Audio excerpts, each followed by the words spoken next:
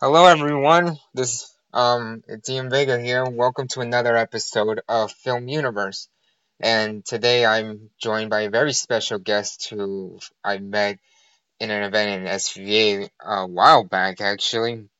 Um you've seen him produce on projects like Revengeance, Last Day of Coney Island, um Cheatin' and Full Metal Joker, and also Cop Dog.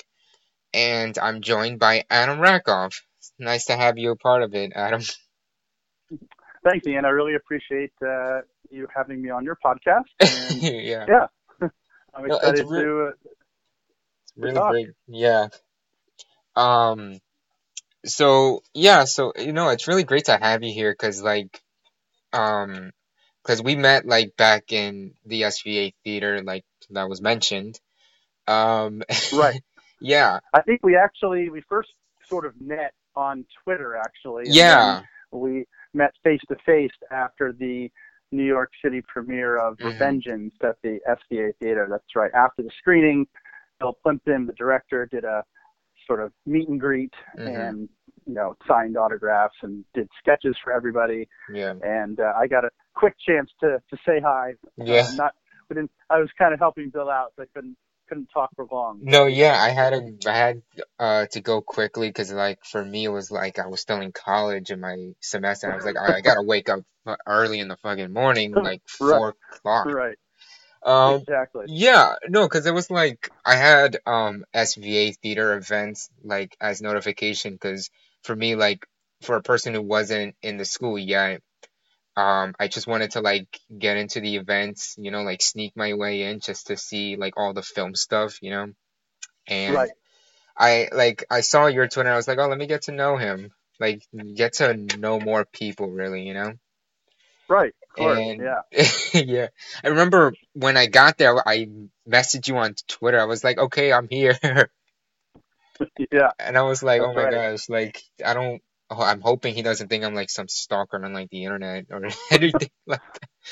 But No, no, not at all, not at all. yeah. It No, was because good to put a it's face to a name. Yeah, Yeah, no, yeah, no, because it's really good to meet other people from the film industry or animation industry. Because a lot of people say it's really important to like communicate with others who have the same passion as you, and I strongly agree that, with that. Yeah.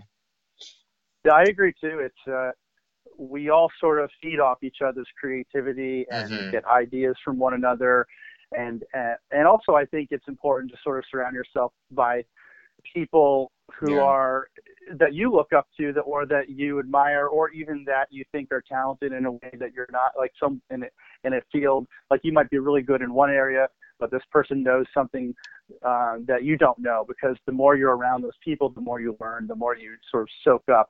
So Mm-hmm. yeah, I think it's so important to sort of not assume that you know everything and just surround yourself by as many people as you can that you can learn Yeah. from. Yeah. I mean, that's very on point, really. Yeah. Um, and it kind of follows to like a an event that like usually happens in my college in BMCC where it's like we have this film club and like when I first went there like in the spring of 2017, I Mm. when I got there, everyone just looked at me because I was like the really shortest person there. I don't know. I was short, but yet again I was the oldest, so it made me feel but it was like everyone and I don't know why, but it just made me feel like such an old man because when they ask me about like my history with filmmaking, I just go all in. And I think like to the Yeah. point where they just fall asleep because I have just so much stuff to talk about. And then like, can you just get to the fucking point? But Yeah. yeah, so yeah. So today, That's good Adam, though. That's good. That means you're passionate. That means yeah, you actually you care about something. I would much rather talk to people who care about something and are passionate about something yeah, than the people that have no opinions that don't really care. It's like that yeah. those people are boring. Yeah, no, What and do you want to talk about? it's also like people need to be more honest because I've been noticing like this pattern really where people are like, "Oh, this person's from my industry and this person made it to the big leagues. Let me go and kiss their ass." And honestly, I think Right. that's not the best thing because it's like you can be like for example, you can be someone who's like 20 and you've been in the film industry and you can be next to a guy who's like, I don't know, in his 50s, and you can have a lot of knowledge at a young age, especially with film changing around this Oh time. yeah, And right. it's kind of like some people look down upon you because of like your uh like the amount of films you worked on or like how young you are, which is not always the best thing really, because sometimes like some old filmmakers can learn a new trick, and so but Oh, exactly. I mean, yeah. I've worked with many older individuals that worked in the industry, whether they're Hmm. editors or technicians, and a lot of them do get sort of trapped in the old ways of doing things. They don't want to learn a new software program, or Yeah. they don't want to learn how to operate a new camera. They really sort of feel like they know what they know, and they're happy with that, and they just don't feel like they just don't have the drive, I guess, to sort of Yeah. embrace some of the new technologies or new tools. And that's unfortunate. So at the Hmm. same time, younger filmmakers, I think, need to be aware of the older tools and how things, where everything has come from, in Yeah. order to appreciate and understand the newer digital tools. So Hmm. it's a two-way street, and I think, as I said, we can all learn from each other, Yeah. um, regardless of age and or generation. Hmm. No, yeah, especially because like I've had a couple of professors from my film major, and they ask me like, oh, like what do you do for film and stuff? I'm like, well, I make films, I screenwrite and all that, but I like to read books. And one professor, who I'm not gonna say his name because he'll probably one day listen to the podcast, but Yeah. he and it's not just him, like there was multiple people, including people from the film club that I went to, when they asked me, because I always ask people like, what books do you recommend? Because like I don't know, I I'm aware there's a word called like for book people who are obsessed with books called bibliophile, but for me, I just put my own twist and call it bookaholic. And for because there's so many books to read, especially for the film industry, like the Sure. nearest Barnes and Noble, like they have so many books, and like I think Barnes and Noble, the one that's near my college, is noticing me going to the same direction. So like every time I go there and I don't see a new book, they just see me walk away and like down, like like there's a cloud over my head. But Yeah. people are like, "Oh, don't read books. You just gotta go there and experience." And I'm like, "Well, that's fair enough, but there's so much knowledge you can put in a book that a lot of people don't really understand. I mean, there's a book that a person from Cartoon Network, Daniel Chong, recommended me on Twitter, and it's called On Filmmaking. And it's from what the book said, it's like a book that they used heavily in California Arts Institute. And I read a lot about it, and it was really good. So I think it's like some filmmakers need to understand that there are books out there that will teach you a lot really, and Sure. they can't just like rely too much on like going out there and doing, because you could just go out there, but if you don't have the knowledge to like help you out, you're basically being all fucked up, and no one's gonna hire you really, which sucks really. Right. Right. Yeah, I think books are very valuable, especially when it comes to the history of filmmaking, to really learn where the industry has come from and where it might be going. It's Mm, really important. That's something you can't really learn history of something by doing. yeah. Doing, yes, is very important. Going out there and just making a movie, just learning by doing. Certainly, those are good, um, kind of paths to take if you want to learn how to do Yeah. anything. But there definitely is a role for reading and Hmm. for just acquiring as much knowledge and information as possible about whatever it is that you're passionate about. Yeah. So yeah, I'm all for reading, and maybe a better term for someone who loves to read is a book buff, like a film buff. Yeah. So trademark. uh But anyway, Adam, we're gonna Yeah. be covering a topic that I feel like needs to be covered now because of the new movies that have been released. And recently, they posted a trailer for the new Solo movie during the Super Bowl. Hmm. So, what I'm interested in talking about today is a comparison between the old and the new Star Wars movies that are coming out. Um, a lot of people are in mixed reactions about these films, and it's honestly amazing, but it's very scary though because with comparison to the old one, they're so iconic, and a lot of people believe that they should be left alone instead of making these sequels. And with the new ones, really, a lot of people have a lot to say about it, but it's to the point where it's splitting the audience so much. So my Right. question is, what do you believe is wrong with the new Star Wars movies that are happening now? Like the ones that are coming out, like from Force Awakens, Rogue One, Last Jedi. Um, what do you believe is something wrong about these new Star Wars movies that the old ones like didn't do or anything like that?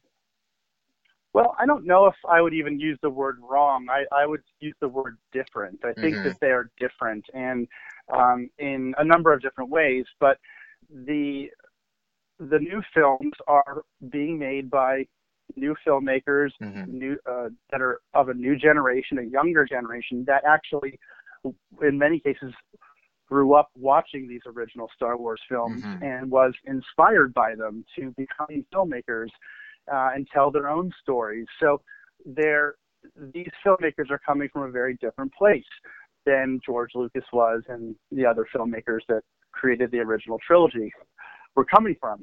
So I think as a result, they are going to be different, and some people will deem different to be bad, and some people will deem it to be good, and some will be sort of indifferent. Mm-hmm. I find the new films to be very enjoyable. I think that they are, um, without a doubt, there are flaws in Mm-hmm. them, and I think that there are flaws in the original trilogy as well. But I think that these flaws, in my opinion, don't make them bad movies.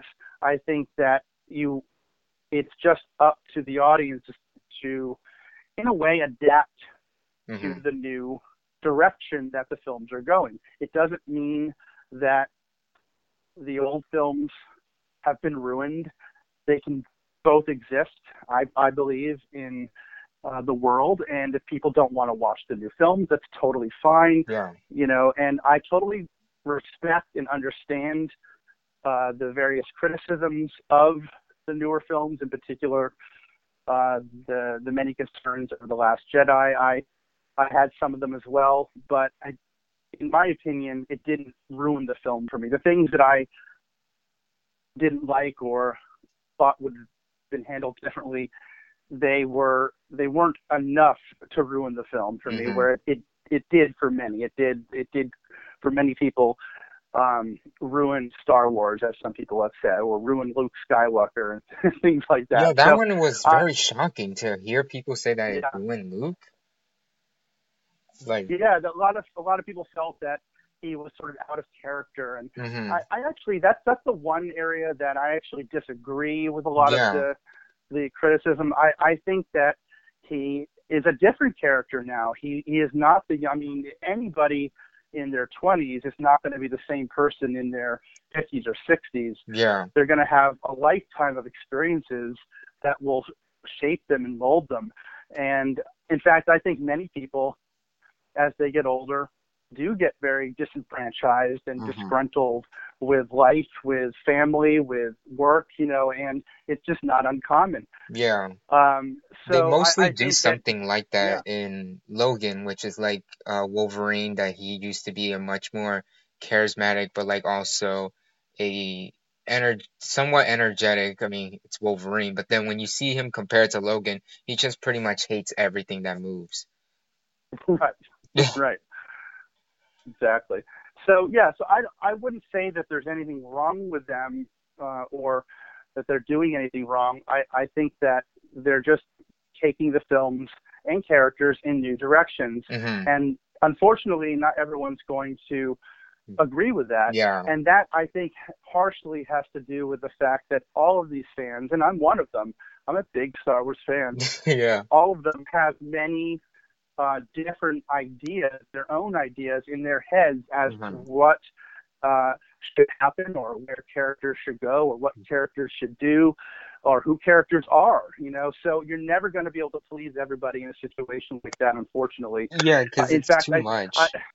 yeah, and in fact, I think the the first film of the new trilogy, Force Force Awakens. Awakens, I feel like the main criticism of that film was that it was too much of a carbon copy of Yeah, I the was gonna original Star mention Wars. that the new ones are kind So, of getting somewhat compared to the old ones, the original trilogy, to the point where it's right. kind of too similar.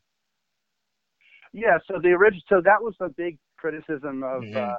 of Force Awakens, was that it was too similar structurally to A New Hope, Yeah. um, and that was what some people didn't like about it.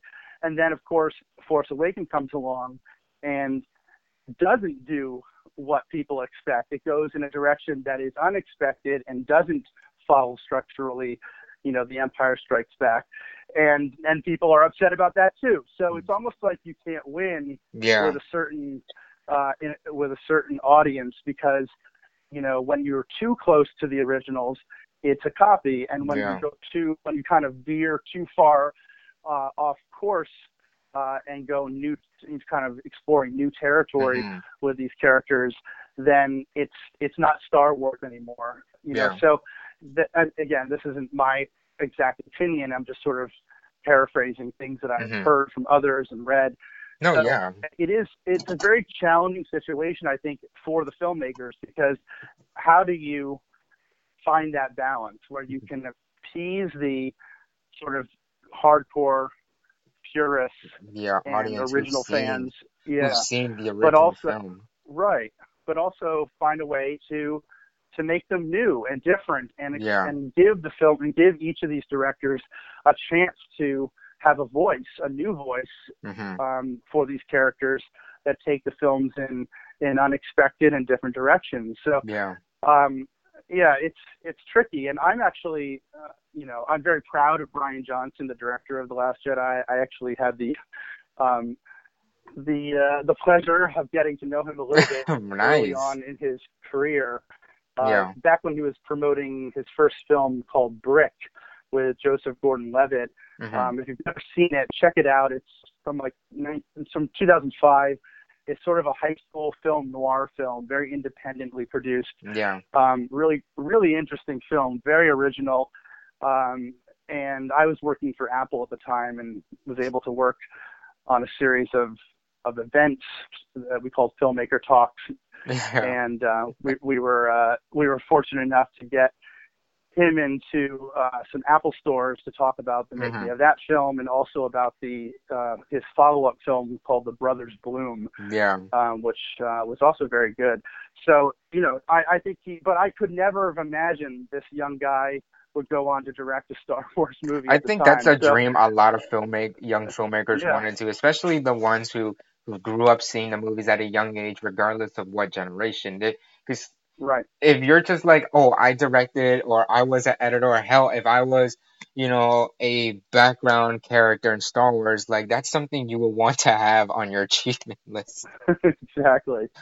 Yeah, Um, and they seem to have handed him, uh, the keys as well to future Star Wars films. He's hmm. developing another Star Wars trilogy Yeah, that the will new be another trilogy. unconnected, no relation to the Skywalker Yeah, saga. that was a lot Um, of people were very upset about because who grew up with not only the original trilogy but also the prequel trilogy, and there's always a right, Skywalker because you had Anakin and Luke, and now the new trilogy it kind of has the original Luke and Leia, but now with the new trilogy, it's like, okay, is this gonna be a prequel of the Old Republic? Is it gonna be like like more forward into the future?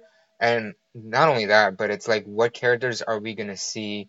And will there be any characters from the original comics, like Kate Skywalker, Jania Solo, and all these characters that a lot of people have a huge following with, especially in comic books or in anything really. So it's more or less like, what would the new trilogy bring? But also, will these characters be more connective and more real to the ones that everyone grew up when they saw the original trilogy?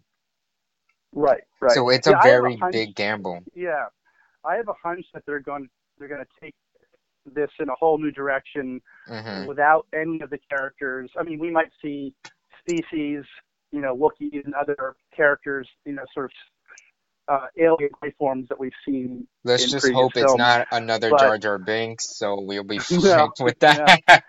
exactly. So I have a hunch that it could perhaps be something that takes place simultaneously Hmm. in another part of the galaxy while events in these films occurred. There's a lot of different potential, sort of like the way you know, there's The Walking Dead, and then there's Fear the Walking Dead. They're kind of the storylines are somewhat concurrent. They're both Yeah. covering the same sort of outbreak, but in different parts of the country. So that could be one approach. I don't know, but Hmm. there also was news. I don't know if you saw just yesterday. There was news that the creators of Game of Thrones, David Benioff and D.B. Weiss, are going to be developing another Star Wars trilogy for Disney and Lucasfilm. So this is Yeah. not replacing Rian Johnson's trilogy, so he's still developing that. But Hmm. this is yet another Star Wars universe edition that's going to be developed. So it seems like Disney is really trying to say to the world that Star Wars is not just Luke Skywalker, Han Yeah. Solo, R2D2, C3PO, Darth Vader, that this is a massive universe It's with get many stories to be Yeah. told, all different types of stories, perhaps not just dramatic stories, perhaps some comical stories, perhaps some that are you know more horror based. Who Yeah. knows? There could be a lot of different directions they could take some of these stories. But again, fleshing out that universe even further and sort of just really creating that cinematic universe, something that obviously Marvel has done an incredible job of doing with their films under the guidance of Kevin Feige. He's just been able to create, they're approaching, I think, 20 films now that all are many very different Hmm. in tone, but they all sort of explore different characters that are part of the Marvel Cinematic Universe. So that's, Yeah. I think that's the hope, is that they're going to be just really creating a rich universe of unique characters I that mean, they just will could be. create a rich universe, but the only problem is like, and this is like a belief I have, like pretty much, but like I'm wondering, is Disney milking the Star Wars franchise too much? Because they have these new movies coming out, the new trilogy, and not only that, but the marketing for from what we saw from The Last Jedi was ridiculous. Like everywhere, there was posters, like in any comic store, they would just heavily market the shit out of this, and I'm kind of Yeah. surprised that in Times Square they didn't have like every poster and every taxi in all of New York just have Last Jedi. Yeah. But it's more or less like with the new Star Wars trilogy coming out, the new Solo movie that just been released, and not only that, but they're also releasing a Ben Kenobi backstory, which will take place in between episode 3 and 4. But and not just that only, but there's also a rumor that they're gonna make a Netflix series on about Star Wars, and some believe that it's gonna be about the Old Republic.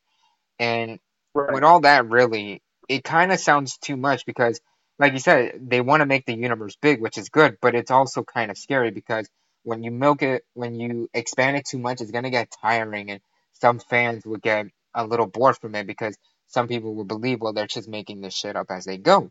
But it's just like Disney is taking it too much, really. And I think what they should try to do is like give it a break and then we do something, or try to give it a break because it's kind of feels like every year there's something new about Star Wars. And I mean, like George Lucas, from what I don't know what he might be thinking, but like it's also like, what do you believe like he is going through, knowing that his entire franchise that he created is getting so heavily pushed down everybody?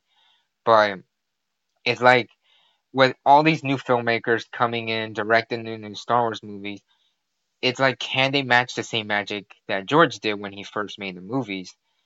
But it's kind of very scary though too, because Yeah. some people believe like mostly with the Last Jedi, because that one had the most split audience I've ever seen in a film.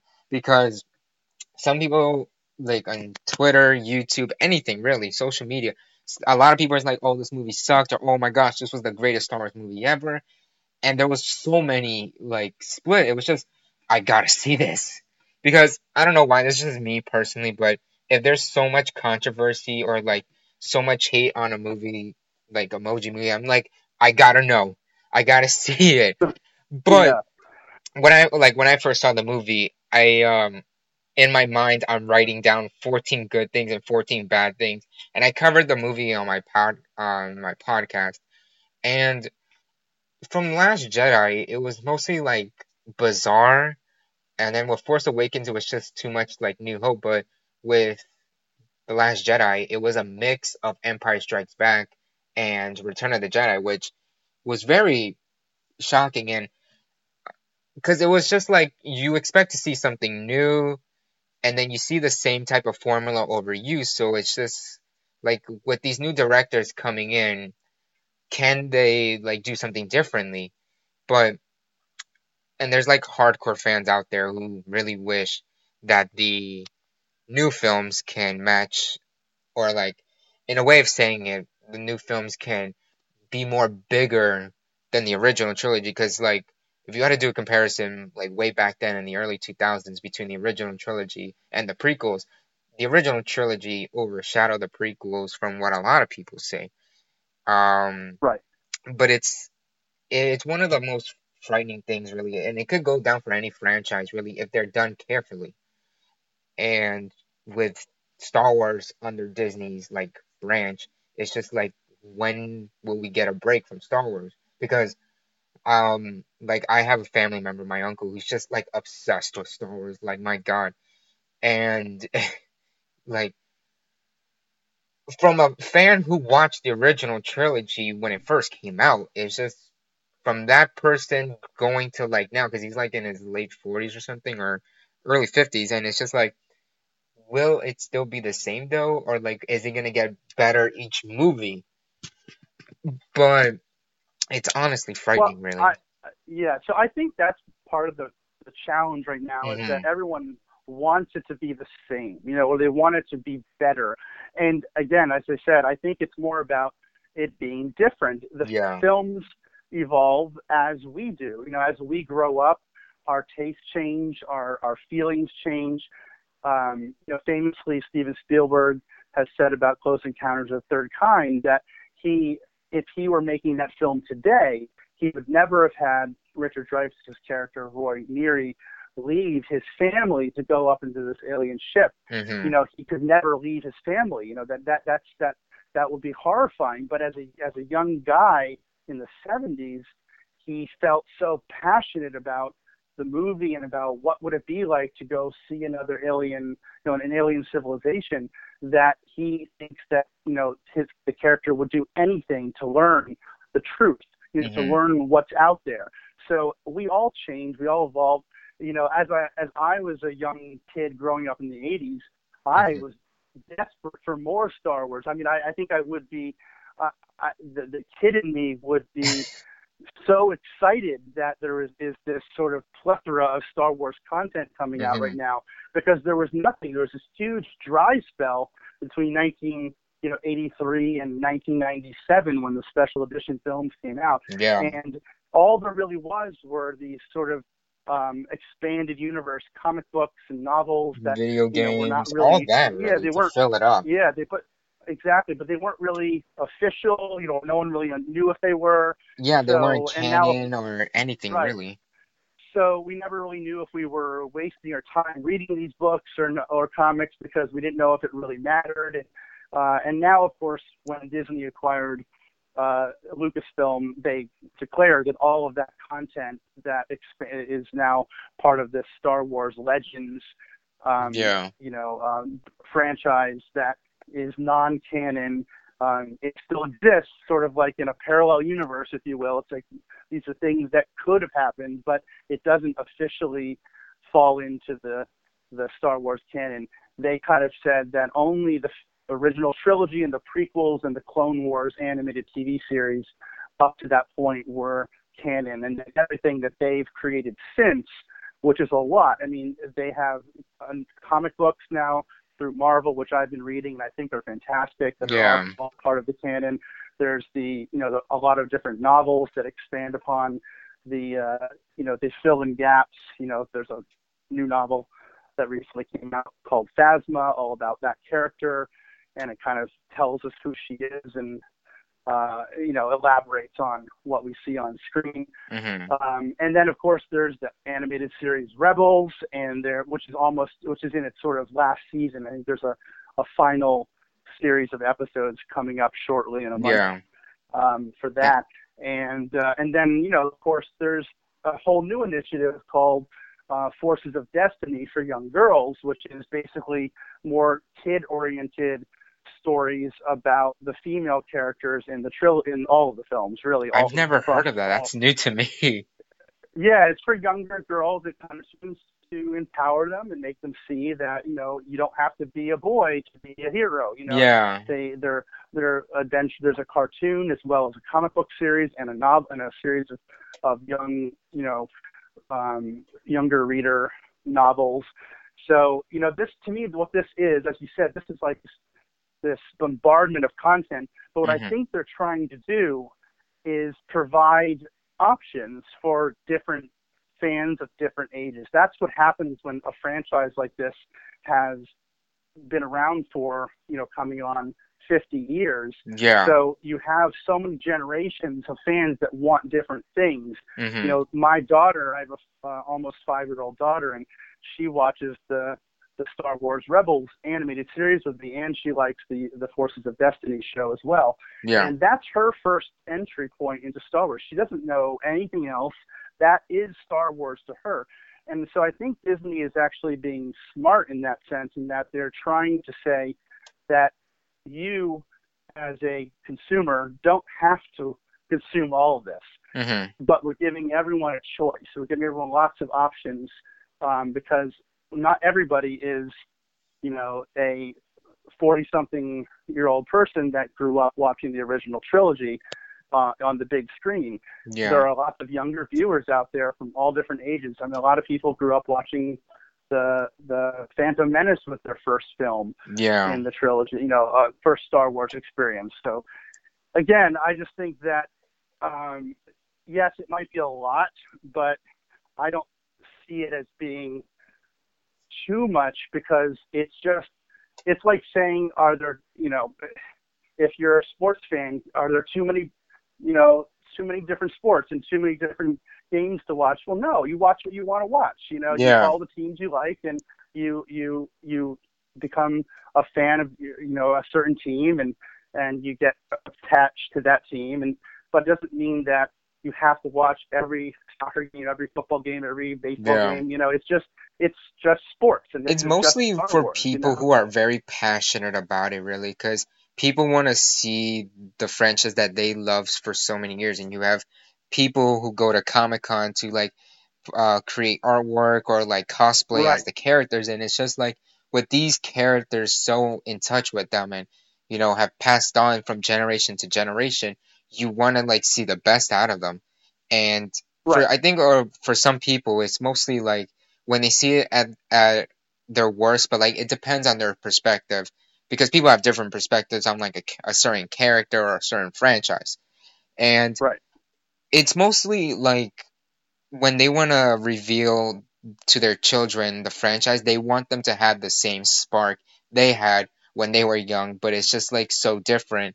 So it's kind of like a war between the younger audience and the older audience who grew up watching it, because you have the older audience who have so many years and experience, and then when they face something new, it's kind of scary for them because they think that it's just not, it doesn't match. But then when you reveal it to the new generation, they kind of see it as a different universe.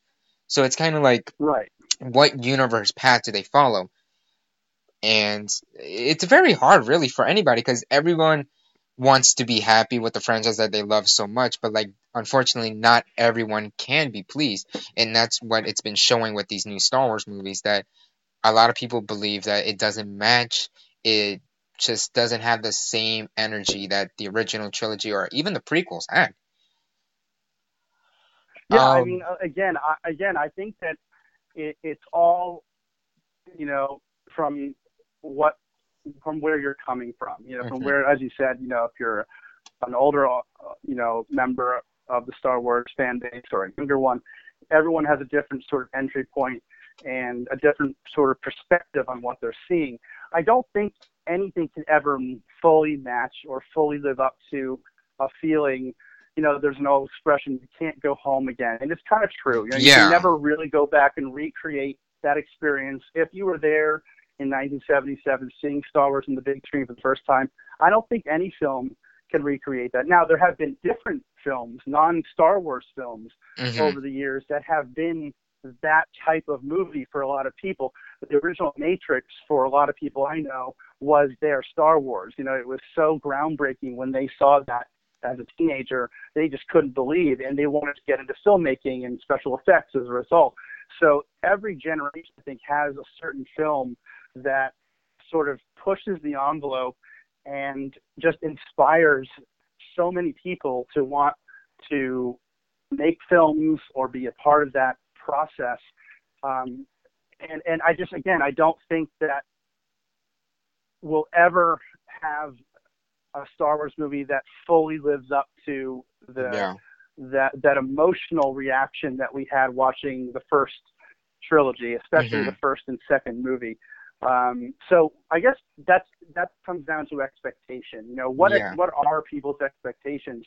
If they are in a place that is unrealistic, you're going to be disappointed. There's no question, because they Yeah. just can't achieve that.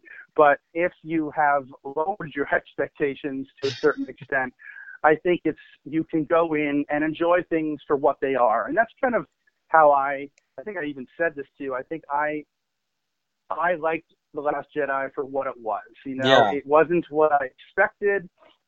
There are flaws in it, no doubt, No, yeah, especially absolutely. And structurally. You know, I didn't think the middle section really was necessary. hmm. Um, but you know, I but at the same time, I don't agree with all the criticisms. I No, agree with yeah, some of them. same. And you know, one example is for me at least was the force projection at the end. You know, some people thought that was amazing and so cool, Oh, and when other Luke like people created were a hologram of himself in a way. exactly Yeah, sort of that was projected awesome. himself. I thought that was really Yeah, good. and people said this is so out of left field. This Oh is my something that's never gosh. been explored before.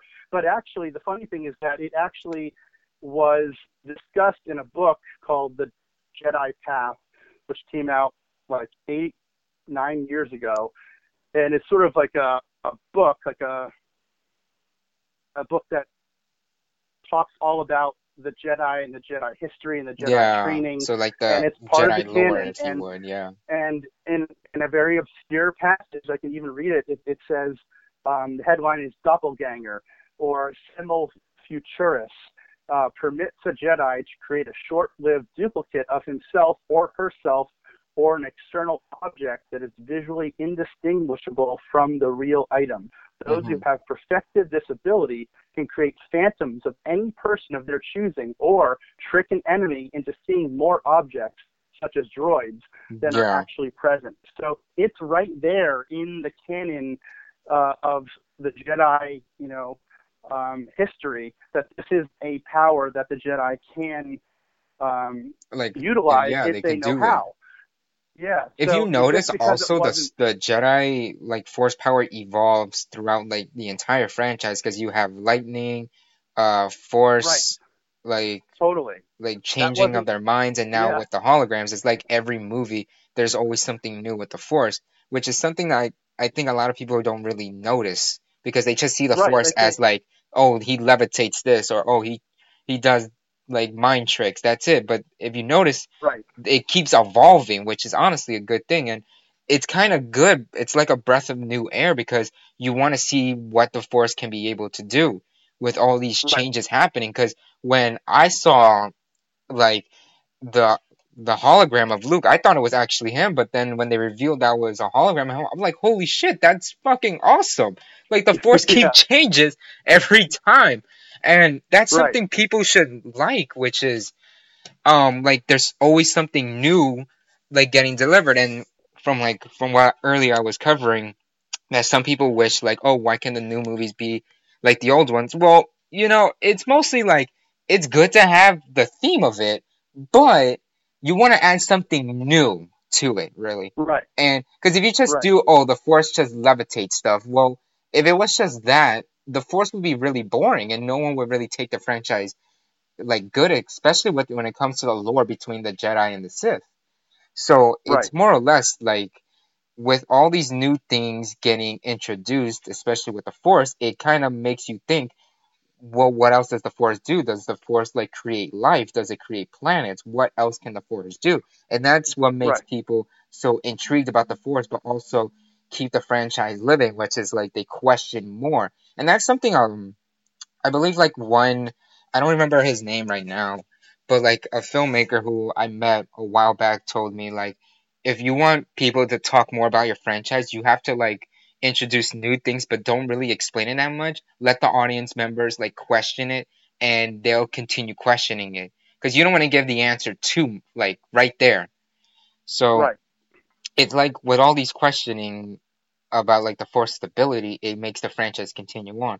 And with the new trilogy Right. coming out, it's like, okay, what are we going to expect? Are we going to see the Force create something like life? Is it going to create another physical being, an army? Like, what else can the fucking Force do? And it's like, Right. oh shit, it's pretty awesome, really. And Yeah.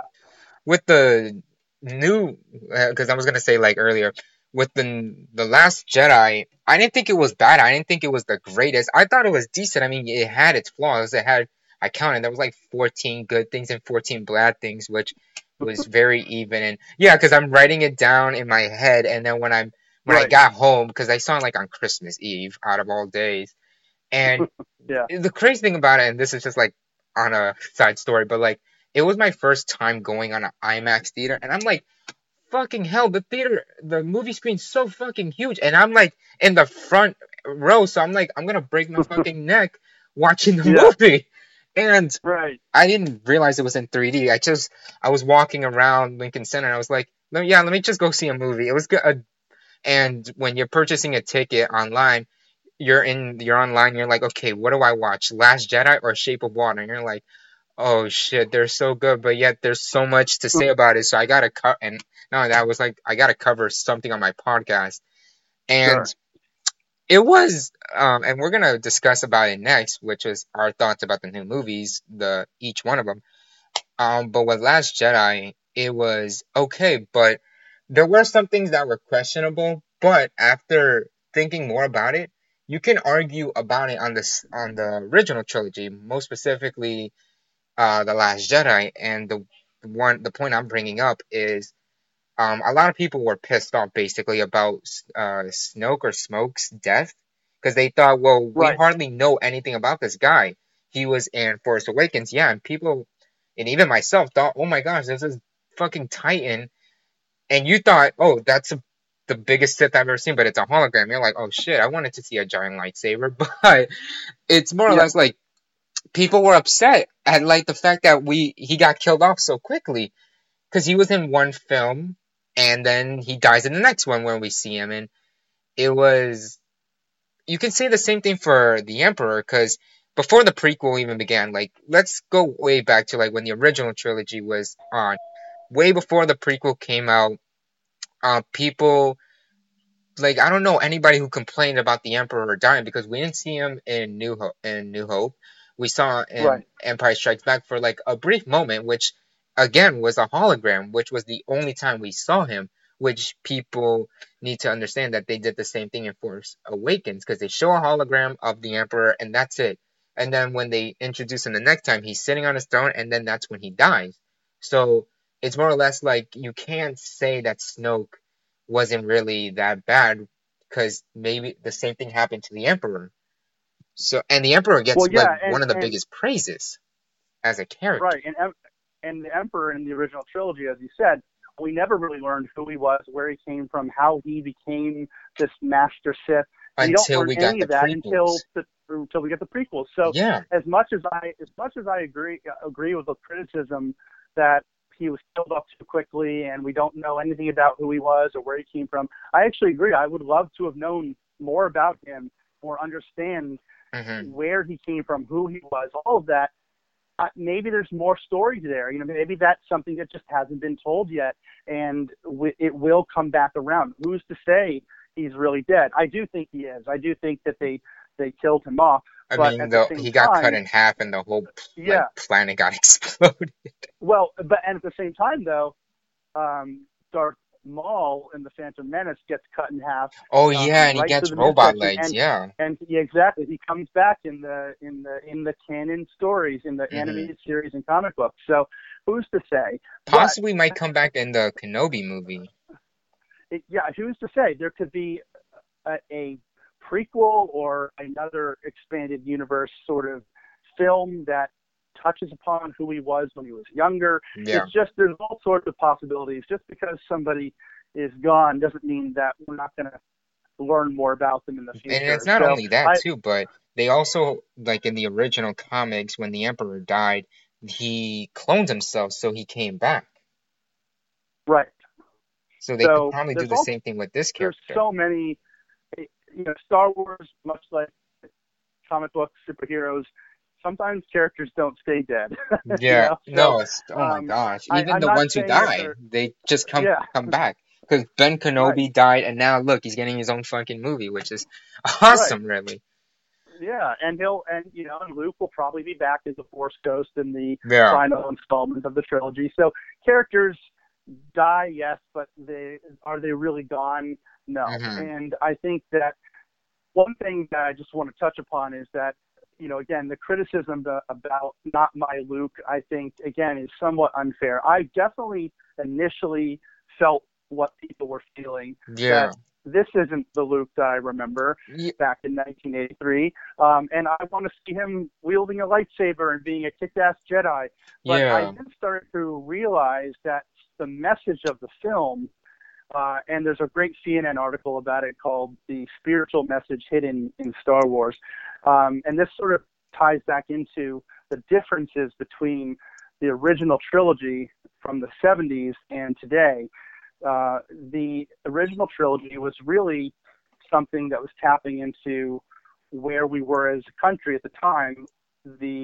America was, a lot of people were exploring Eastern traditions such as Buddhism and Taoism, Hmm. and people were, that's a lot of what inspired Lucas with the Jedi and the Force and all of that. And that was where we were as a culture at the time. Today, we're sort of in a shifting area where a lot of younger people, millennials in particular, are sort of denouncing organized religion and saying that they're spiritual. They have their own spiritual beliefs and Hmm. relationship perhaps with God, but that they don't believe that organized religion is the answer anymore for them. Yeah. Not everyone, but a lot of people. And the numbers are increasing, statistics show, with every generation. And I think that's what this film was sort of tapping into, the fact that the Jedi Order really, and there have been comics and other books that have touched upon this, was really not a good thing. Like, their intentions were good, but it was an organized religion that established itself. I mean, the Force didn't tell people to do this. They formed this religion of the Jedi Order and made up all these rules, that Jedis can't have attachments and Jedis can't have families and, all of that. Yeah, even I'm Listen, thinking that's stupid. Like, the why? Force, yeah, the Force didn't tell anybody to do that. Just like, the Force is kind of like their God, and so just like, say, the Catholic Church, Yeah. the Pope and priests, they're not any different than you and I. They're Hmm. people, Yeah, they're they're all just like the people. Jedi are people. They don't have any stronger connection to God than you or me if you believe in God. Yeah. But that might be what they're trying to say, is that in this new film, is that to be strong in the Force is separate from being a Jedi. That in fact, the Jedi doctrines and rules are a hindrance in your ability to really be one with the Force, to be close Hmm. to God, to be close to whatever you worship or believe, or whatever connection you have with a spiritual side of your life. So that the Jedi Order perhaps really is dead in that sense, in that Yeah. it had its time, but now people all over the galaxy will start to tap into the Force and have their own relationship with the Force Yeah. that has nothing to do with the Jedi Order. It's And kind of so like a way that's of like getting out the old but bringing out a new generation of Jedi, but right.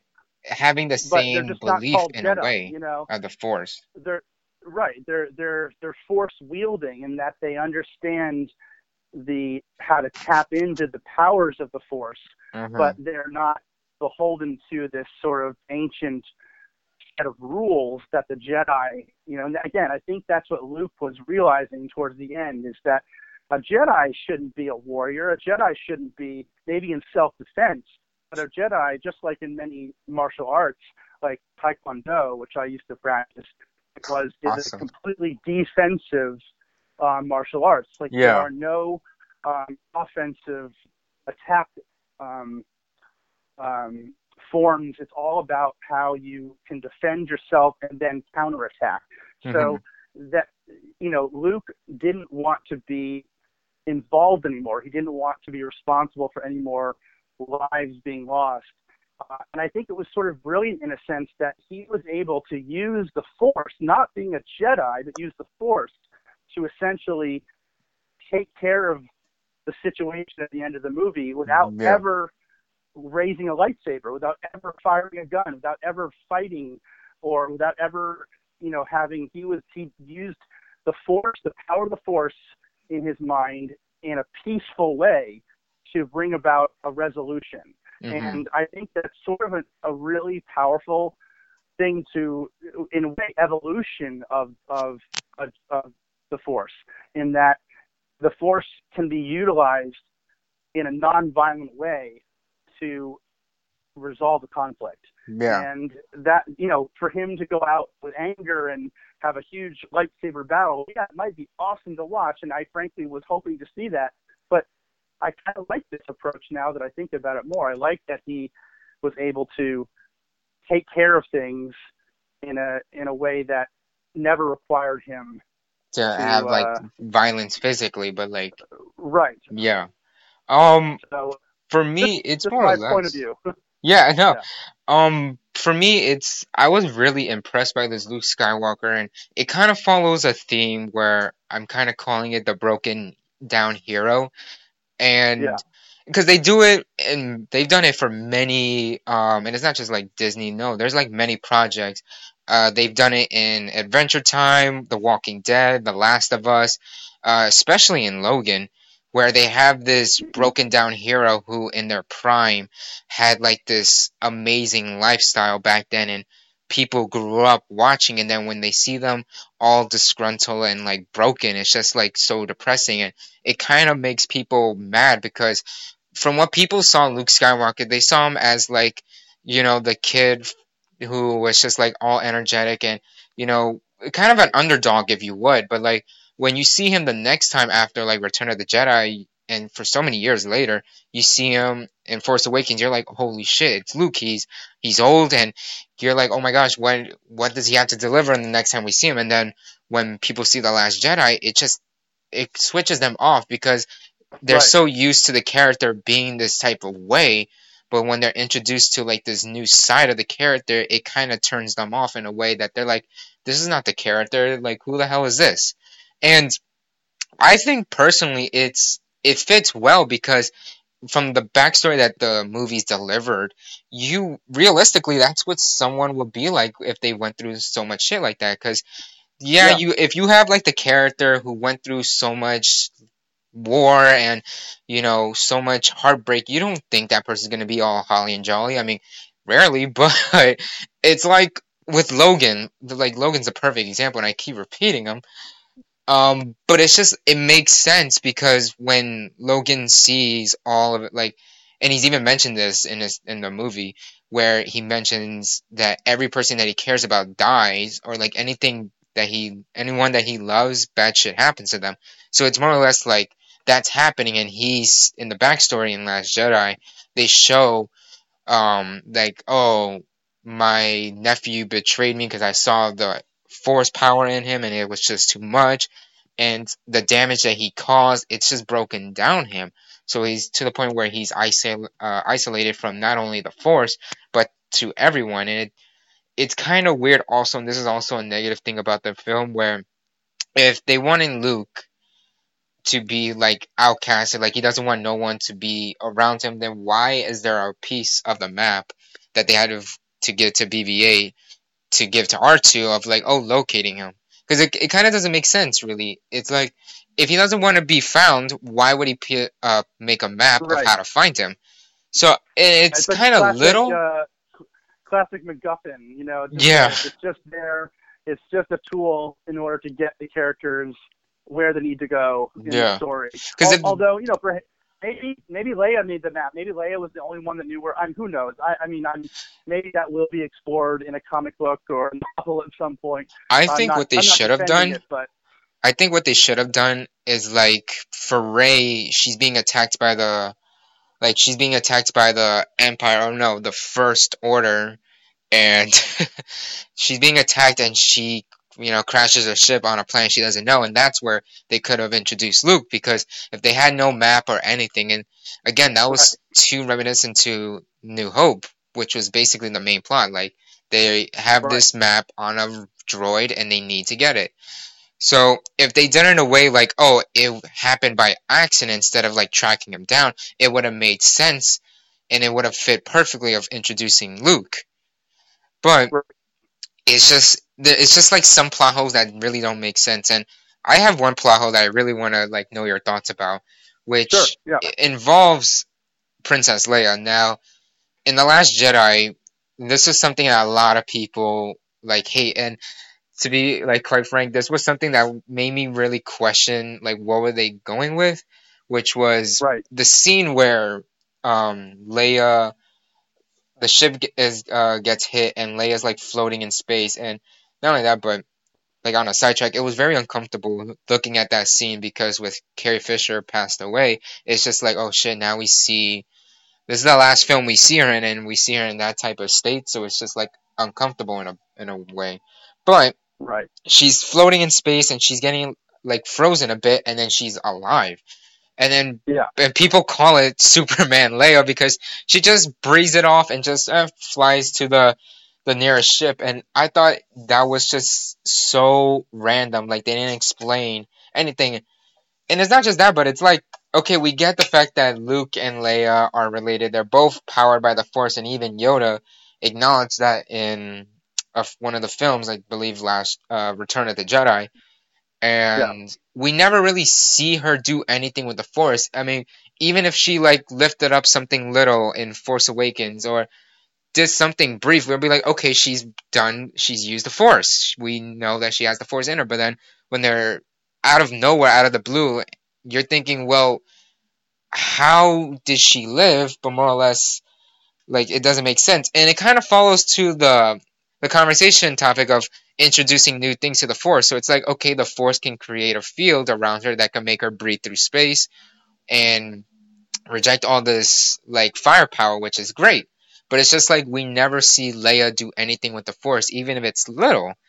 So they could have at least introduced something in Force Awakens that, yeah, she knows the Force, so it would have been much easier. Well, yeah, so I am a little torn about this. I definitely understand all the criticism, and I initially was a little bit sort of off-put by it. But after, you know, again, thinking about it and also reading some comments from fans and even from Rian Johnson, the director, it kind of clarified the fact that, and this is just the explanation, not saying I totally buy into it, but that she, you know, that she was in a life or death moment, and people actually can live in the vacuum of space for, you know, like 60 seconds. Like, you're not actually, she never was breathing. She was just starting to freeze. But that's sort of an instinctual ability sort of like adrenaline that comes up, like about these stories where a child is caught under a car and a mother lifts the car up to save their child, like It this just sort goes of all Superman on instinctual, it. Yeah. uh, yeah, like that these things can happen under extreme duress, and that she was about to die. You know, she was freezing and losing, had no oxygen, and that some ability that was in her with the Force sort of called to her and helped her pull herself into the ship just in the nick of time. And as Rian Johnson has stated on Twitter, there's the space is a vacuum, so it would take virtually no power to give her just a little nudge, and then she, the inertia of that nudge would bring her into the ship, without any additional exertion on her part. So that was sort of the explanation, is that she really didn't know she was doing this, that it Hmm. was instinctual, and that she really did not do that much beyond just sort of reaching out with the Force towards the ship, and that kind of pushed her towards it, and then the inertia brought her on board just in time. Again, freezing, holding her breath, about to die, and that's why she goes into essentially a coma Yeah. after that point, because she's still human.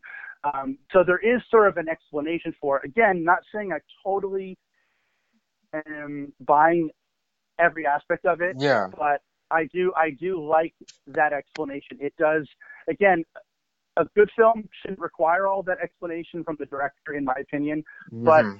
it does help me to understand and believe that she could have done this under those, specific circumstances. I Yeah. agree with you that it would have been nice to see her using the Force in some shape or form. But Hmm. again, I think, previously, but I also think that part of this film was, part of the message of this film is that we all have the Force in us.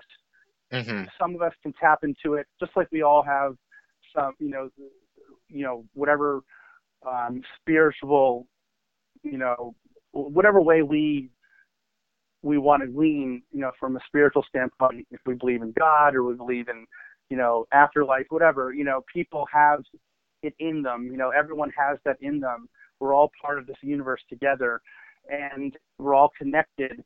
And that some people have a knack for tapping into that power, or chi, in Eastern, philosophies. They believe in the energy of the chi, that people can do amazing things with that energy. So, which is, again, something that inspired Lucas, the Yeah. original trilogy. So I just think that at the very end of The Last Jedi, you see that young boy, without even knowing it, just kind of grab, use the Force to Yeah. grab That. the broom, and so that, I think, is a sign that people all over the galaxy have this Force power, that they can tap into this energy of the universe, without needing to be a Jedi, without needing to be Yeah. part of that religion. That religion that it used to be this exclusive order that you had to kind of commit yourself to, like becoming a nun or a monk. Not only that, but it was And also like why? bloodline, really, with the Right, Skywalker family. exactly. And that was, in a way, that's very discriminatory. It's like Hmm. saying, if you're not part of one of these bloodlines, or if you don't show if you don't show at a young age that you are really strong in the Force, then you can't become a Jedi. That would Now, who's to like that would say? really suck if that happened like in Yeah, today. It's just like, oh, you can't be a yeah, Jedi because you don't have the like fuck you. yeah, exactly. So, maybe that's what people don't. Maybe people are offended by the fact that this film has sort of made the religion of being a Jedi sort of an evil thing. Mhm. It's sort of made, it's like trying to tell people that the religion is bad or that Yeah. it's wrong. Like, how can you say that to somebody? So, and a lot of people really, really love the Jedi Order and everything it stands for. So, this film kind of says, no, the Jedi Order is done, and that's a big theme of the film. That let the past die, Yeah. kill it if necessary.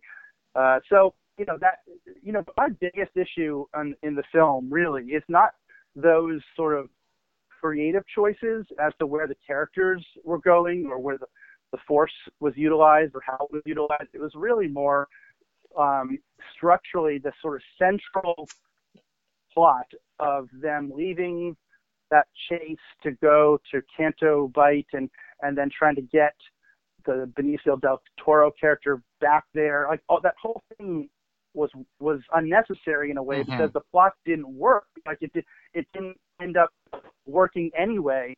So it just felt like a lot of filler for a movie that was already 2.5 hours long. So, I mean, that's strange to me. Usually in film, there's a rule called the rule of conservation, where everything in the film is there for a reason. Like it all adds up. Like you don't want any waste. And to me, there's a lot of waste in the middle there because the actions of Finn and Poe end up leading to nothing, really. Yeah, that was very pointless. Like, you have this character who's introduced to Finn, and she's just there. Like, there's nothing really important about this character. Yeah, so it just felt to me that there was a lot of unnecessary, and not that I don't like seeing the Star Wars universe expanded. As I said, I read the comics and books, and I like the cartoon shows. I love seeing new worlds and new species, and just sort of getting to see the rich tapestry of the Star Wars universe. That's always fun. I love living inside that Star Wars universe, but from a sort of structural filmmaking standpoint, it did feel as though the film was a little too long. Because of that central section that really was just kind of drawing things out. Again, if their actions led to some important result, that was necessary for the plot, it would be better. But it just didn't. It was just too many side stories that just took over the main focus, which was the relationship between Rey and Luke, but also with Kylo, because they have been hinting that there's some type of bond with Rey and Kylo, which some people feel kind of skeptic about because it has people thinking, are they related, or is there like a romantic relationship? Like, what is it about it that it's... And the backstory of Rey's parents not oh being my revealed, gosh, that's another one that people are really upset about. And I agree. I wanted to know something more. I get it. I get where they're coming from. If it's true, because who knows? Maybe Kylo is. Maybe he really believes that, but maybe he doesn't really know. I don't know. I mean, that could be something that we find out later on. It's something that kind of bothers me too, because they change it. Because in Force Awakens, and correct me if I'm wrong, but like they show like a little backstory of Rey, and it's like we see someone leaving off a ship. Well, we don't really know who's in that ship, but then when she goes to that in the islands where she's at, she goes to this dark hole and she sees like a mirror, and you have all these reflections of her, which it kind of, I don't know why, but it kind of made me think of like Twilight Zone a second, when she just has all these reflections of her looking at the same direction and doing the same motion, and then you have this entire mirror where it just reveals the answer, and you're like, well, what is so significant about this like mirror in this cave? Does it connect with the Force? And that's also another thing. It's like, do objects have their own force field or like something like that? And when they reveal that she doesn't have parents, I'm like, okay, she has to have parents because she's not like, she just came out of nowhere, unless she's a clone. But then again, who was the original person? Well, they say she did have parents that sold her. They were junkers. Yeah, they were. But like, again, that's what Kylo was led to believe. I think through the Force or through Snoke. I'm not sure. I can't remember exactly how he gets that information, but perhaps he's wrong. Perhaps his visions were clouded. I don't know. So, but it does. The reason why I think it's true is because it does fit in the narrative that of the film, that you don't have to be of the of a Jedi lineage to be strong in the Force, that they're all over the galaxy, that everyone has that potential, and that you don't have to be part of that religious order of the Jedi to be able to have those instinctual abilities to use the Force. So that does push the series in a new direction and Yeah. allows the series to explore and feel Force wielding heroes in the future that aren't part of the Jedi Order anymore because it's gone. You know, the Order is essentially dead. So, and I think that's what the title. I think the title is correct. I think the Last Jedi is Luke, and Rey will never be a Jedi. And this is just my opinion, but she will and could be one of the most powerful Force wielding individuals, you know, ever. We just don't have to give her the title of Jedi. Yeah, like something new. You know, that's like that. It's like the word priest. You know, someone could be, that's their title, but it doesn't mean that someone else couldn't be just as, you know, knowledgeable in religious teachings and not be a priest. So I think it's all about,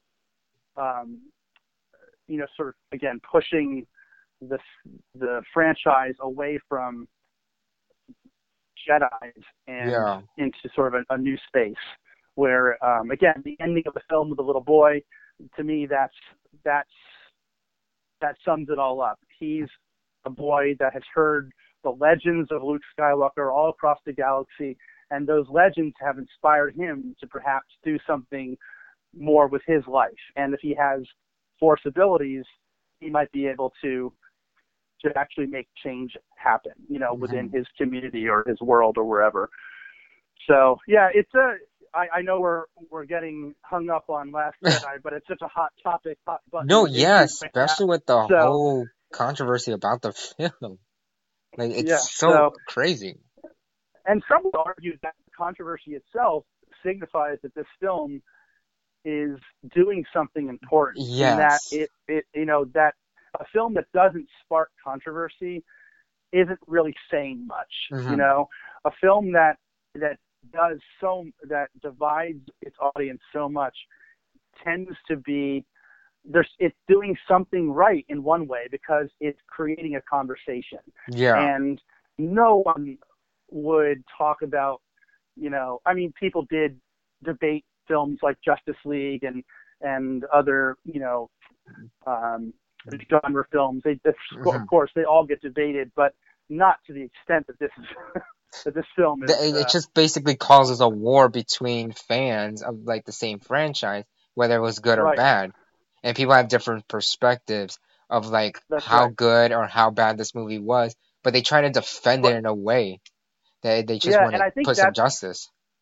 Right, I think that's part of the problem is that I don't know why, much like with religion, I'm sorry to keep going back to that. No, go ahead. But it's much like with religion, why is it necessary if you liked the movie, let's say, why is it necessary to make everyone else like it too? If they didn't like it, that's okay. No, yeah. Like if you believe something, if you have a certain affiliation to a certain religion, why do we have to go out and convert everybody around us to be like you? Just if that's important to you, if that's what you believe, then great, more power to you. It doesn't mean everyone else around you has to agree as well. And on the flip side, if you hated the movie or just didn't like it, what does it matter if someone did? You know, what does it matter if someone enjoyed it? Everyone has different tastes. Not everyone likes the same foods. Yeah. You know, some people like spicy foods, some people don't. Yeah. So you can't,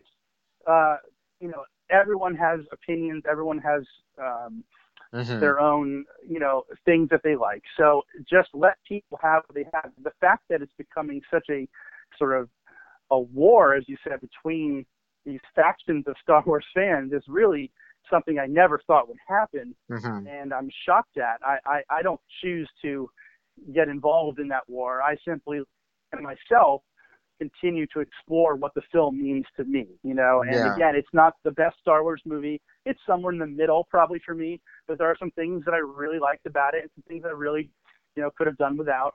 But, you know, I still consider myself a Star Wars fan through and through, and much like a diehard, you know, fan of a sports team, you know, they used to say that a true fan will always support your team even when they're not doing well. I don't think a Uh, lot of people are going to be saying that after the results of the Super Bowl with the New England Patriots. Oh, well, right. That's my point. Like a true Patriots fan, that's a good example, or a true Boston Red Sox fan or whatever Yeah. Yankees fan. If they're true, they used to say they will stand by their team through thick and thin. Yeah, They will and they'll always, even and die with that them. They'll even die with them. right. That's right. And if you're not if you turn on your team as soon as they start performing badly, then you're not really a fan. That's the saying. Yeah. That's kind of the expression. So I kind of feel like I'm in that camp of I'm a Star Wars fan through and through, and some things, some movies, some books, some comics are better than others, Hmm. but I will always support the franchise and Yeah. continue to watch it and continue to enjoy it, even when there are faults and mistakes that they may make and they may stumble from time to time. But I'm always going to be excited to see what comes next and with it sort of with an open mind and to see where they decide to take the franchise in the future.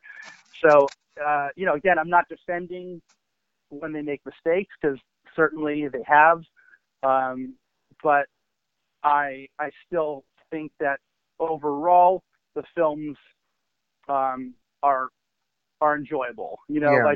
It's like if you have to give a movie a thumbs up or a thumbs down, if it's that black or white, I would give every Star Wars movie, even the prequels, I would still give a thumbs up because I just enjoy Star Wars.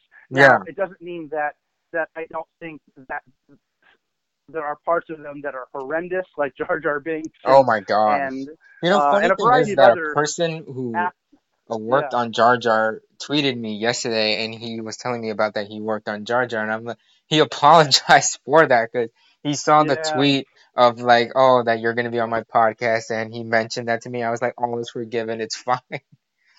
yeah. Um, I know. I I think what saw you're, that. It's yeah, but what you're basically like, and I kind of feel the same way too with like other franchises. It's like, regardless of what like new things come, you're still gonna support it because the same can be said for me. Like when it comes to the Godzilla films, like yes, I grew up watching it, my childhood, and when the new movie started coming out, especially with the 2014 one, like yeah, it was great. It had its flaws, but I'm still supporting it because this is like something I'm very passionate about. And That's right. Yeah, yeah, it's like, yeah. and if you talk shit about it, it's like, okay, give it a break. I mean, you still love it, but if they're like, oh, I'm going to turn my back on it, well, then you're not really passionate about it. And I think it's like something fans need to like realize in questions like how passionate are they for this franchise? Because you see people like cosplaying, making their own comics, and hell, filmmakers making films about it. Fan Even the films. ones Yeah, who are starting off, like when I was starting off my career, there was a short film that I posted like on YouTube a while back. Unfortunately, it had to be taken down, but it was like I wanted to make my own Star Wars movie, and not only that, but with the concept art of like Ralph McQuarrie, I was like I wanted to remake the entire Star Wars original trilogy, but with the designs that the concept artist used. So it's more or less like all these people who are very passionate with something need to question how dedicated they are. It's more or less like a team, if you would. It's like even if the team's doing good or if the team is doing bad, do you still want to stick with them? And if you don't want to stick with them, then that says that you have a certain following to a specific team, if you would. But right. it's more or less like if you're passionate about something, you will accept the good and you will accept the bad. But in the end, you're That's still right. going to Yeah, support it. And I've done it with the Godzilla films. I'm like, yeah, the 2014 wasn't the best. I had some good things about it, some bad things about it. But guess what? I'm still supporting it. And right. honestly, it's something people need to realize about like, and it can happen to any franchise, even if it's not about films, if it's about like a music artist, a painter, an author, anything in life.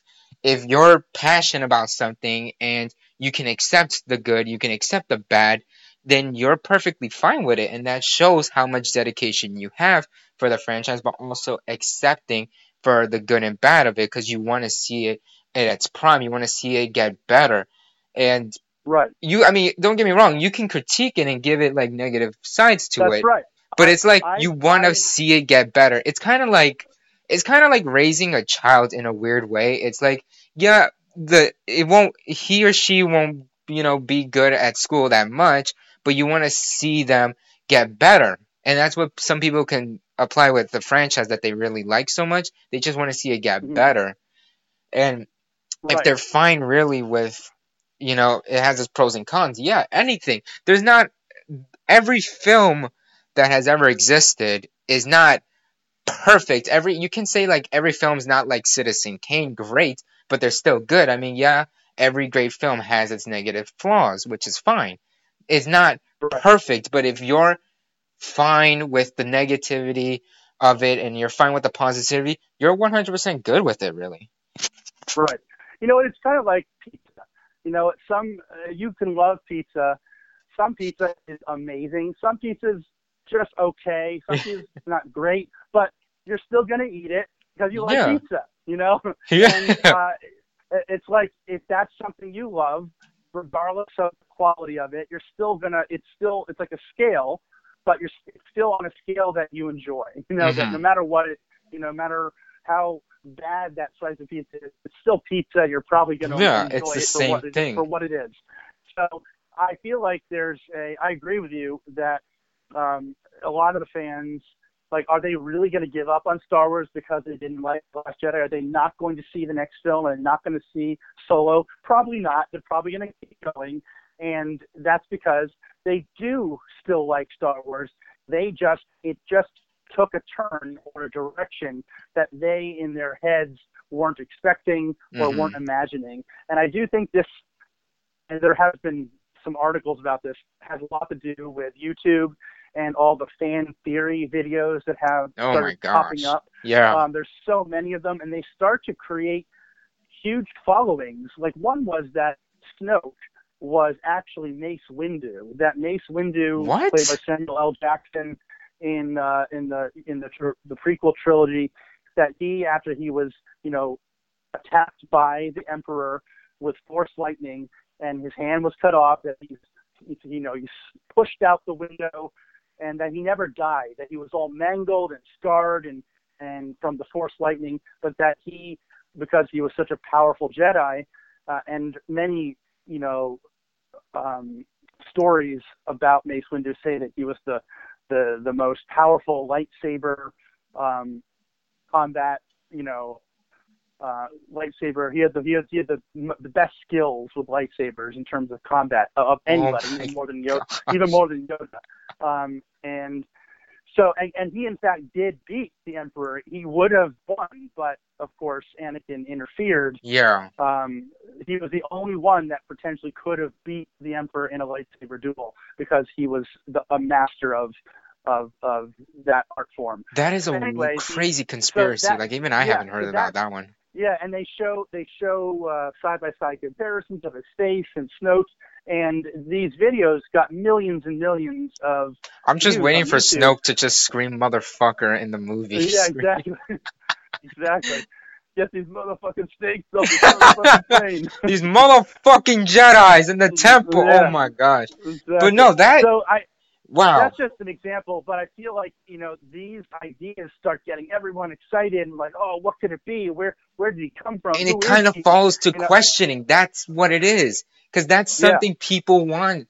To keep a franchise alive, you have to like not give the answers too much. Because they do that with cartoon shows today. They do that with yeah, movies. And crazy thing about it is that for a franchise to be like very old, people still question all these things. Like, is Luke blah blah blah or anything like that? And that's what keeps the franchise alive. And it kind of falls to like, well, Star Wars is still alive because the fans are keeping it alive because they're making, like you said, right, conspiracy theory videos and the comics, but it's mostly like how the fans are trying to question things, and that's what makes the franchise keep long. And then when they and reveal a I new movie, exactly, it might answer some questions. And you can say the right, same thing with The Walking Dead, Game of Thrones, Breaking Bad, anything. It's just like right, if people keep questioning it, you're basically have their attention. And then Yeah, when they make a new movie or a new episode or anything like that, it's gonna get everybody to go see it. And it's like, and sometimes it sucks 'cause that well, they don't reveal it, but it introduces you to new things. So you're like, okay, here's another question, and here's another theory, and another theory. It keeps the franchise going, which is great. exactly.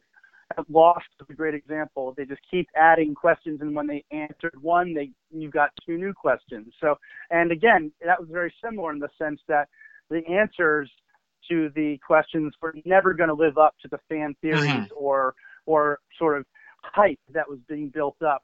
So in the end, fans felt let down because there was too much anticipation for what was going on for it to ever be able to live up to that. Yeah. And I think that's part of what's happening now.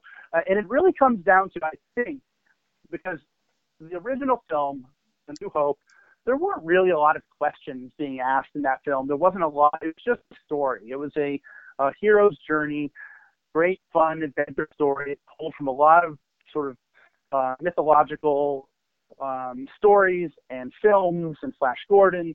Ugh. Second one continued that journey, but it had this big reveal at the end, this big kind of amazing moment where you find out that Darth Vader is Luke's father, and of course Yeah. that at the time was groundbreaking. Everyone, it's been considered one of the most, shocking moments in film history. Even to No the one was point where it expecting gets it. introduced to the new generation, and even these younger audience members are still shocked about it when parents show Right, their kids, right. and they even But post I think videos in on YouTube. Right. I think the problem with that twist, though, is that it opened the floodgates for all future Star Wars movies. That you had to have something like that. They Hmm. needed to have that kind of twist ending. That so and so is really so and so, and they really were alive all along. Like, and It's everyone was, trying to figure that out. Excuse me. yeah. In the prequel trilogy, when that came out, I remember there being all these theories that because they were, again, looking for that type of twist. Hmm. After the Phantom Menace came out, all these theories were floating around the internet that perhaps Obi-Wan, the character played by Ewan McGregor, was really Anakin, and that Anakin's character, played by Hayden Christensen, was really Obi-Wan, and that there was going to be this whole role reversal where we find out that they sort of take on each other's personas, essentially. Hmm. And like, where is it coming from? Like, it's like these are the fans trying to come up with that "I am your father" moment that doesn't Yeah. exist. And unfortunately, with The Last Jedi, I think that they were trying to not do that, trying to not give you the obvious, like, oh, look, Rey is really so and so's daughter, because that would be a copy. That would be the same thing again. Why would you do that again? So I think they were trying really hard to not go in the sort of expected direction of having that type of twist with the parentage. But I think the twist, really, if there is one, is that Luke was able to force project himself across the galaxy and Hmm. and take care of business without ever leaving his island. So I mean that's in a sense, I think that's the twist moment when you finally realize he was never there all along. Yeah. Because there are a lot of little clues to it too. I don't know if you noticed, but when he's on that planet, he makes no footprints. He also looks younger. He has more of a goatee beard. So he's more of an idealized version of himself. Hmm. He's not the old gray-haired version. He looks more like he did when he was training the younger Kylo Ren. So I think that they were giving you a lot of clues Yeah. to that he wasn't really there without actually, in watching it a second time, you see all I gotta see it those again hints. then. But yeah. Oh man, boy. Anyway, yeah. So it's a tricky one because people are so passionate and Hmm. everyone is coming from a different place. I just want to say that, as I said before, I made a comment before that even the prequels I would give a thumbs up to. Now, I just want to qualify that and say I think The Phantom Menace and Attack of the Clones, from any other standard, are not very good films. I think they're filled with problems with acting, with story, with visual effects issues, things I didn't really like. Hmm. But because they're Star Wars, somehow they still, and they're part of the canon, somehow they still have to exist, and Yeah. therefore I accept them for what they are, Hmm. and can still actually enjoy watching certain parts of them. The lightsaber duel at the end of Phantom Menace is still one of my favorite lightsaber Oh, duels. Duel of Um, Fates playing in the yeah, back. I mean, yeah, it's great music. There's so Double the thing is, there are lightsaber. so many cool and Shit. good things Yeah. to balance out the bad. It's like the good and the dark and the light side of the force. Yeah. I did like. I still do say that the Revenge of the Sith is a pretty solid film. Oh no, it's Um, yeah. To me, that's the for what it is most. That's like the home run of that trilogy. of Yeah, of yeah. that trilogy. Oh man, But but no, Star Wars it keeps changing, and I'm looking very forward to the what the new Kenobi and Han Solo movie, and also what the trilogy has to offer, really. And yeah, I'm not hearing a lot about this one, but like I'm thinking, will the new trilogy be about Rey's parents? yeah, that's a very good point. I don't know. They don't. That's the great thing is they're not. There's no time restriction. It can go back in time. It can take place at the same time as things are happening. It can, Hmm. in the current films, it can take place in between these films or after them, for all we know. So there's a lot of opportunities to explore different Yeah. times and places within that universe. They could make a film. I mean, I think the Obi-Wan Kenobi film for me is probably the one I'm most anticipating, Oh, that movie because looks. I'm very intrigued to know how they're gonna make yeah, like Obi-Wan be. And correct me if I'm wrong, the original actor who played Obi-Wan in the prequels is returning for that role. yes, Ewan McGregor has stated many times that he would love to come back to play the role. And in this case, it would be sort of an older version of himself, Yeah. not quite as old as obviously Alec Guinness was in the original film, but Hmm. somewhere in between. And yeah, there's like a 20-year gap there, or maybe 15 years. Can't Or remember maybe longer, exactly. yeah. Yeah, I'm not sure, but there's a lot of potential in that time frame. To sort of see, it could be a lot like a film like Unforgiven.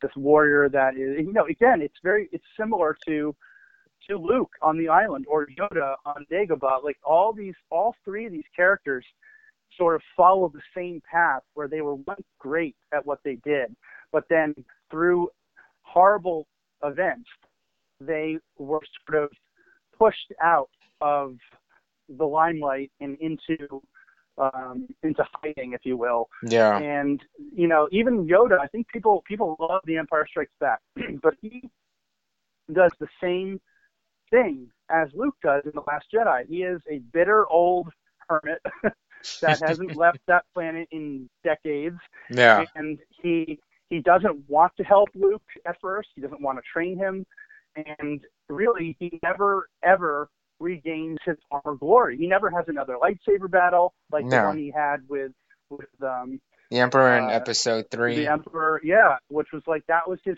crowning moment in a way of showing off his skill as a Jedi. Hmm. But it was all sort of downhill from there. If you think about it, the last thing he did was impart his wisdom into Luke, and then, of course, in Return of the Jedi, he passes away and becomes one with the Force, and that's exactly what Luke does. At the Yeah. end of the film, instead of imparting his wisdom, he does impart some wisdom to Rey, but more than that, he makes a sacrifice through this force projection across the universe.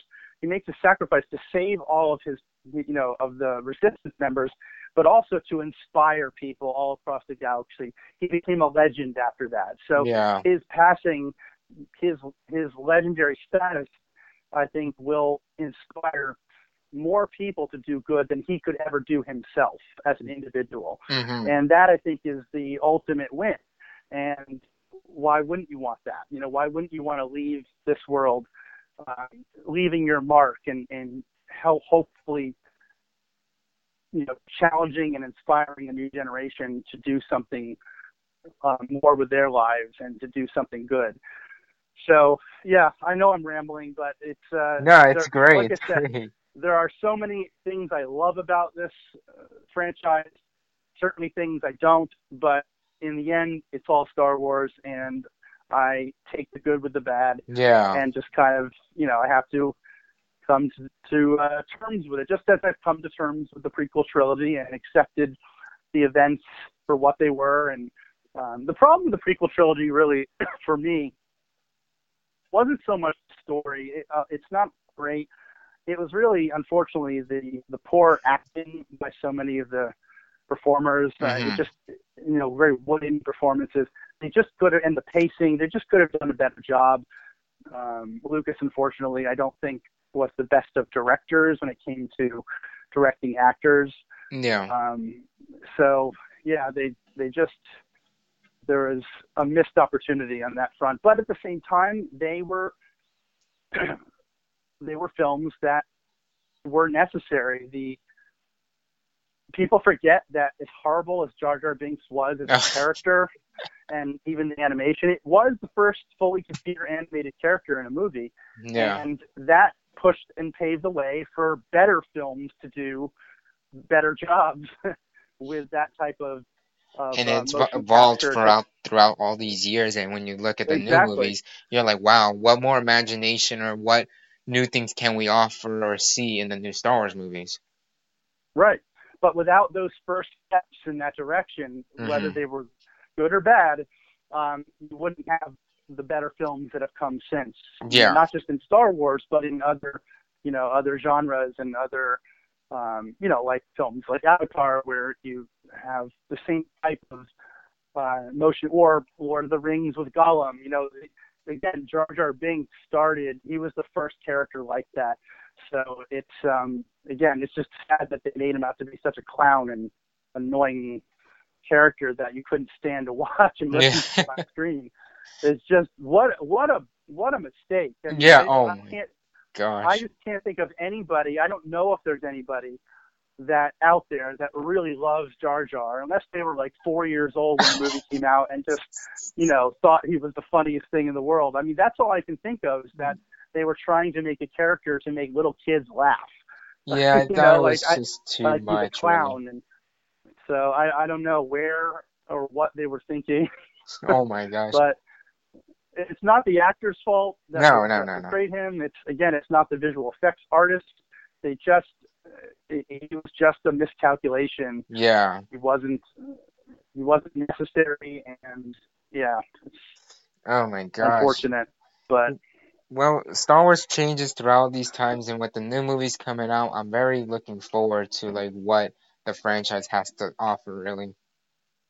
yeah, Oh I am man. too. I'm hopefully optimistic that we'll get some really fun and exciting new films that Uh-huh. will explore new characters, new planets, and new directions. I don't know what they're planning, and that's kind of nice. I kind of like that it's possible.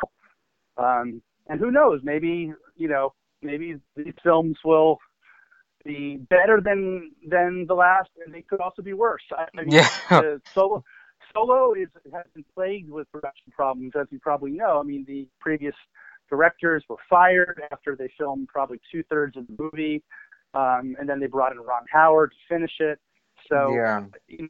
who knows? Maybe Ron Howard will salvage it and make it work, and or Fucking maybe home it's run going it. to be Yeah. or it could be a big mess. I just, it's only time will tell. Yeah. Well, I mean, that pretty much wraps up my thoughts. Do you have any other thoughts you would like to share from the? Um, well, I'm trying to think here if we covered everything. I We mean, covered a lot. like I've really enjoyed listening to like what you had to say, because like a lot of them actually like kind of blew my mind, and some things I didn't even really think about either. But you Yeah, know, I mean, I you know, start. I think you had good questions, and we Mhm. covered a lot of ground. Yeah, I think we pretty much covered everything we were gonna discuss, but like added new things to it. Right. any sort Um, of. but anyway, Adam, I'm happy to have you a part of my podcast. It was really great having you in it. Oh, thank you. I appreciate you you inviting me on. I had fun talking, and sorry if I rambled on a little No, bit no, there. I get hey man, it's fine. I mean, if we could have gone like 4 hours, I would have been fine with listening to like more Star Wars. I'm perfectly fine with it. yeah. But no, yeah. And also, is there a way that, like, for any listener in the podcast, a way for people to like communicate with you, like through social media? Oh, sure. Yeah, I'm only on Twitter. That's my main, or really only foray into the Hmm. social media space. I'm probably one of the only people on the planet not on Facebook, but I I am hardly on use Twitter. Facebook at all. Yeah, I'm yeah, I'm on Twitter. My handle is at Adam Rackoff, Hmm. all one word, ADAMRACKOFF, and I try to follow everybody that follows me Hmm. back. So if you want to follow me, I'll usually if I'm traveling or just really busy on a project, because sometimes I can go a few days or even weeks without checking Twitter as much as I would like to.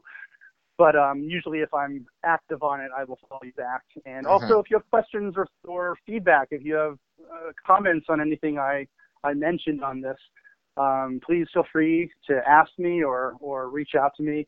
I love having these discussions. I really try to respect everybody's opinions and Yeah. never, again, try to push my own Hmm. likes or dislikes on others. So if you disagree with what I said, that's totally fine. I totally respect, because everyone has different tastes. Again, I think that's what it comes down to. Everyone likes different foods. Everyone likes different.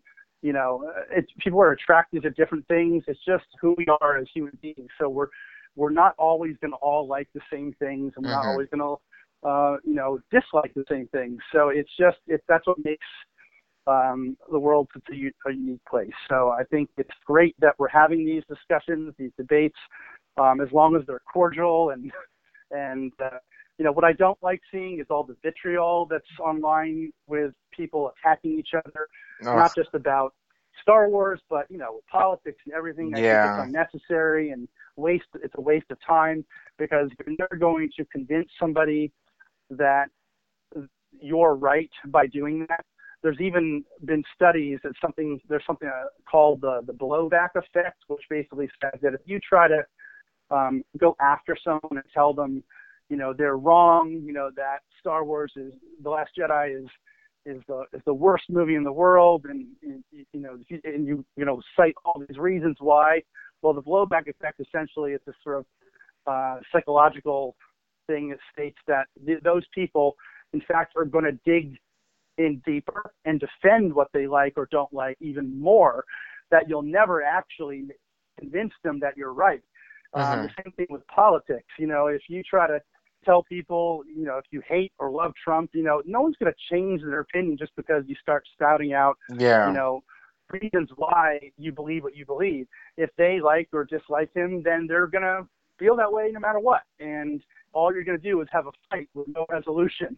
So it's just a waste of time. And I'd much rather have constructive conversations than actually having a debate, because frankly, I enjoy hearing other people's perspectives and Hmm. points of view, and that's actually something it's a very liberal way of thinking. If you actually want to hear the other side's point of view or opinion, that's something that not everyone does. Some Yeah. people really want to they want to close themselves off from any point of view that differs from their own, and they only want to hear what they for example, news. People that love Fox News, they only want to hear Fox News because it supports the beliefs that they have. They don't want to hear news anywhere else because it might contradict what they believe in. So I know I'm going off on a tangent, but that's only No, that's because fine. that's only Yeah. that's only because I wanted to mention that I produced a documentary called The Brainwashing of My Dad, Hmm. and that's what this film is about. It's about politics and the media and how the media can affect us and change us. And it's available on both Hulu and Amazon Prime. If you have a Prime membership or Hulu account, you can stream it for free. It's also on iTunes if you want to rent it. So hopefully your listeners will check it out. It has some animation by Bill Plimpton, and I produced it with Matthew Modine. So it's who also co-narrates the film. So it's a fun film, and it's very educational. You'll learn a lot about the media and sort of how we got to where we are today with the sort of media landscape that we're in right now. So check it out. Yeah. Well, again, I'm happy to have you as a guest on my podcast, and I will probably see you again on the podcast in another episode one day. Oh. Yeah, definitely. I think we are going to try to schedule something in the future with Becky Deanna. Yeah. Joined on many occasions on Long Wheel, another great podcast. So Yeah. hopefully we'll find a time. Yeah. So for everyone out there, this has been a good episode of Film Universe covering the old and new Star Wars movies.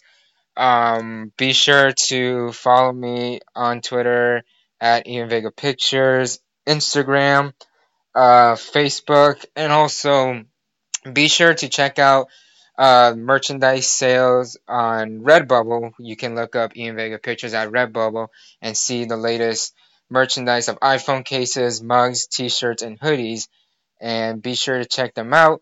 Also, for an announcement, Ian Vega Pictures is announcing that we are creating a channel on YouTube called Cartoon Cosmo, a channel dedicated to young filmmakers who want to create and pitch animated series. So if you are someone in the animation field or anybody who works on screenwriting or anything like that, if you want to pitch your idea to us, go to our Instagram page at Cartoon Cosmo and on Twitter. And if you want to pitch us your idea, be sure to message us and we will read your pitch to us. And if we like it, then we will greenlight it and you will be a part of working with us.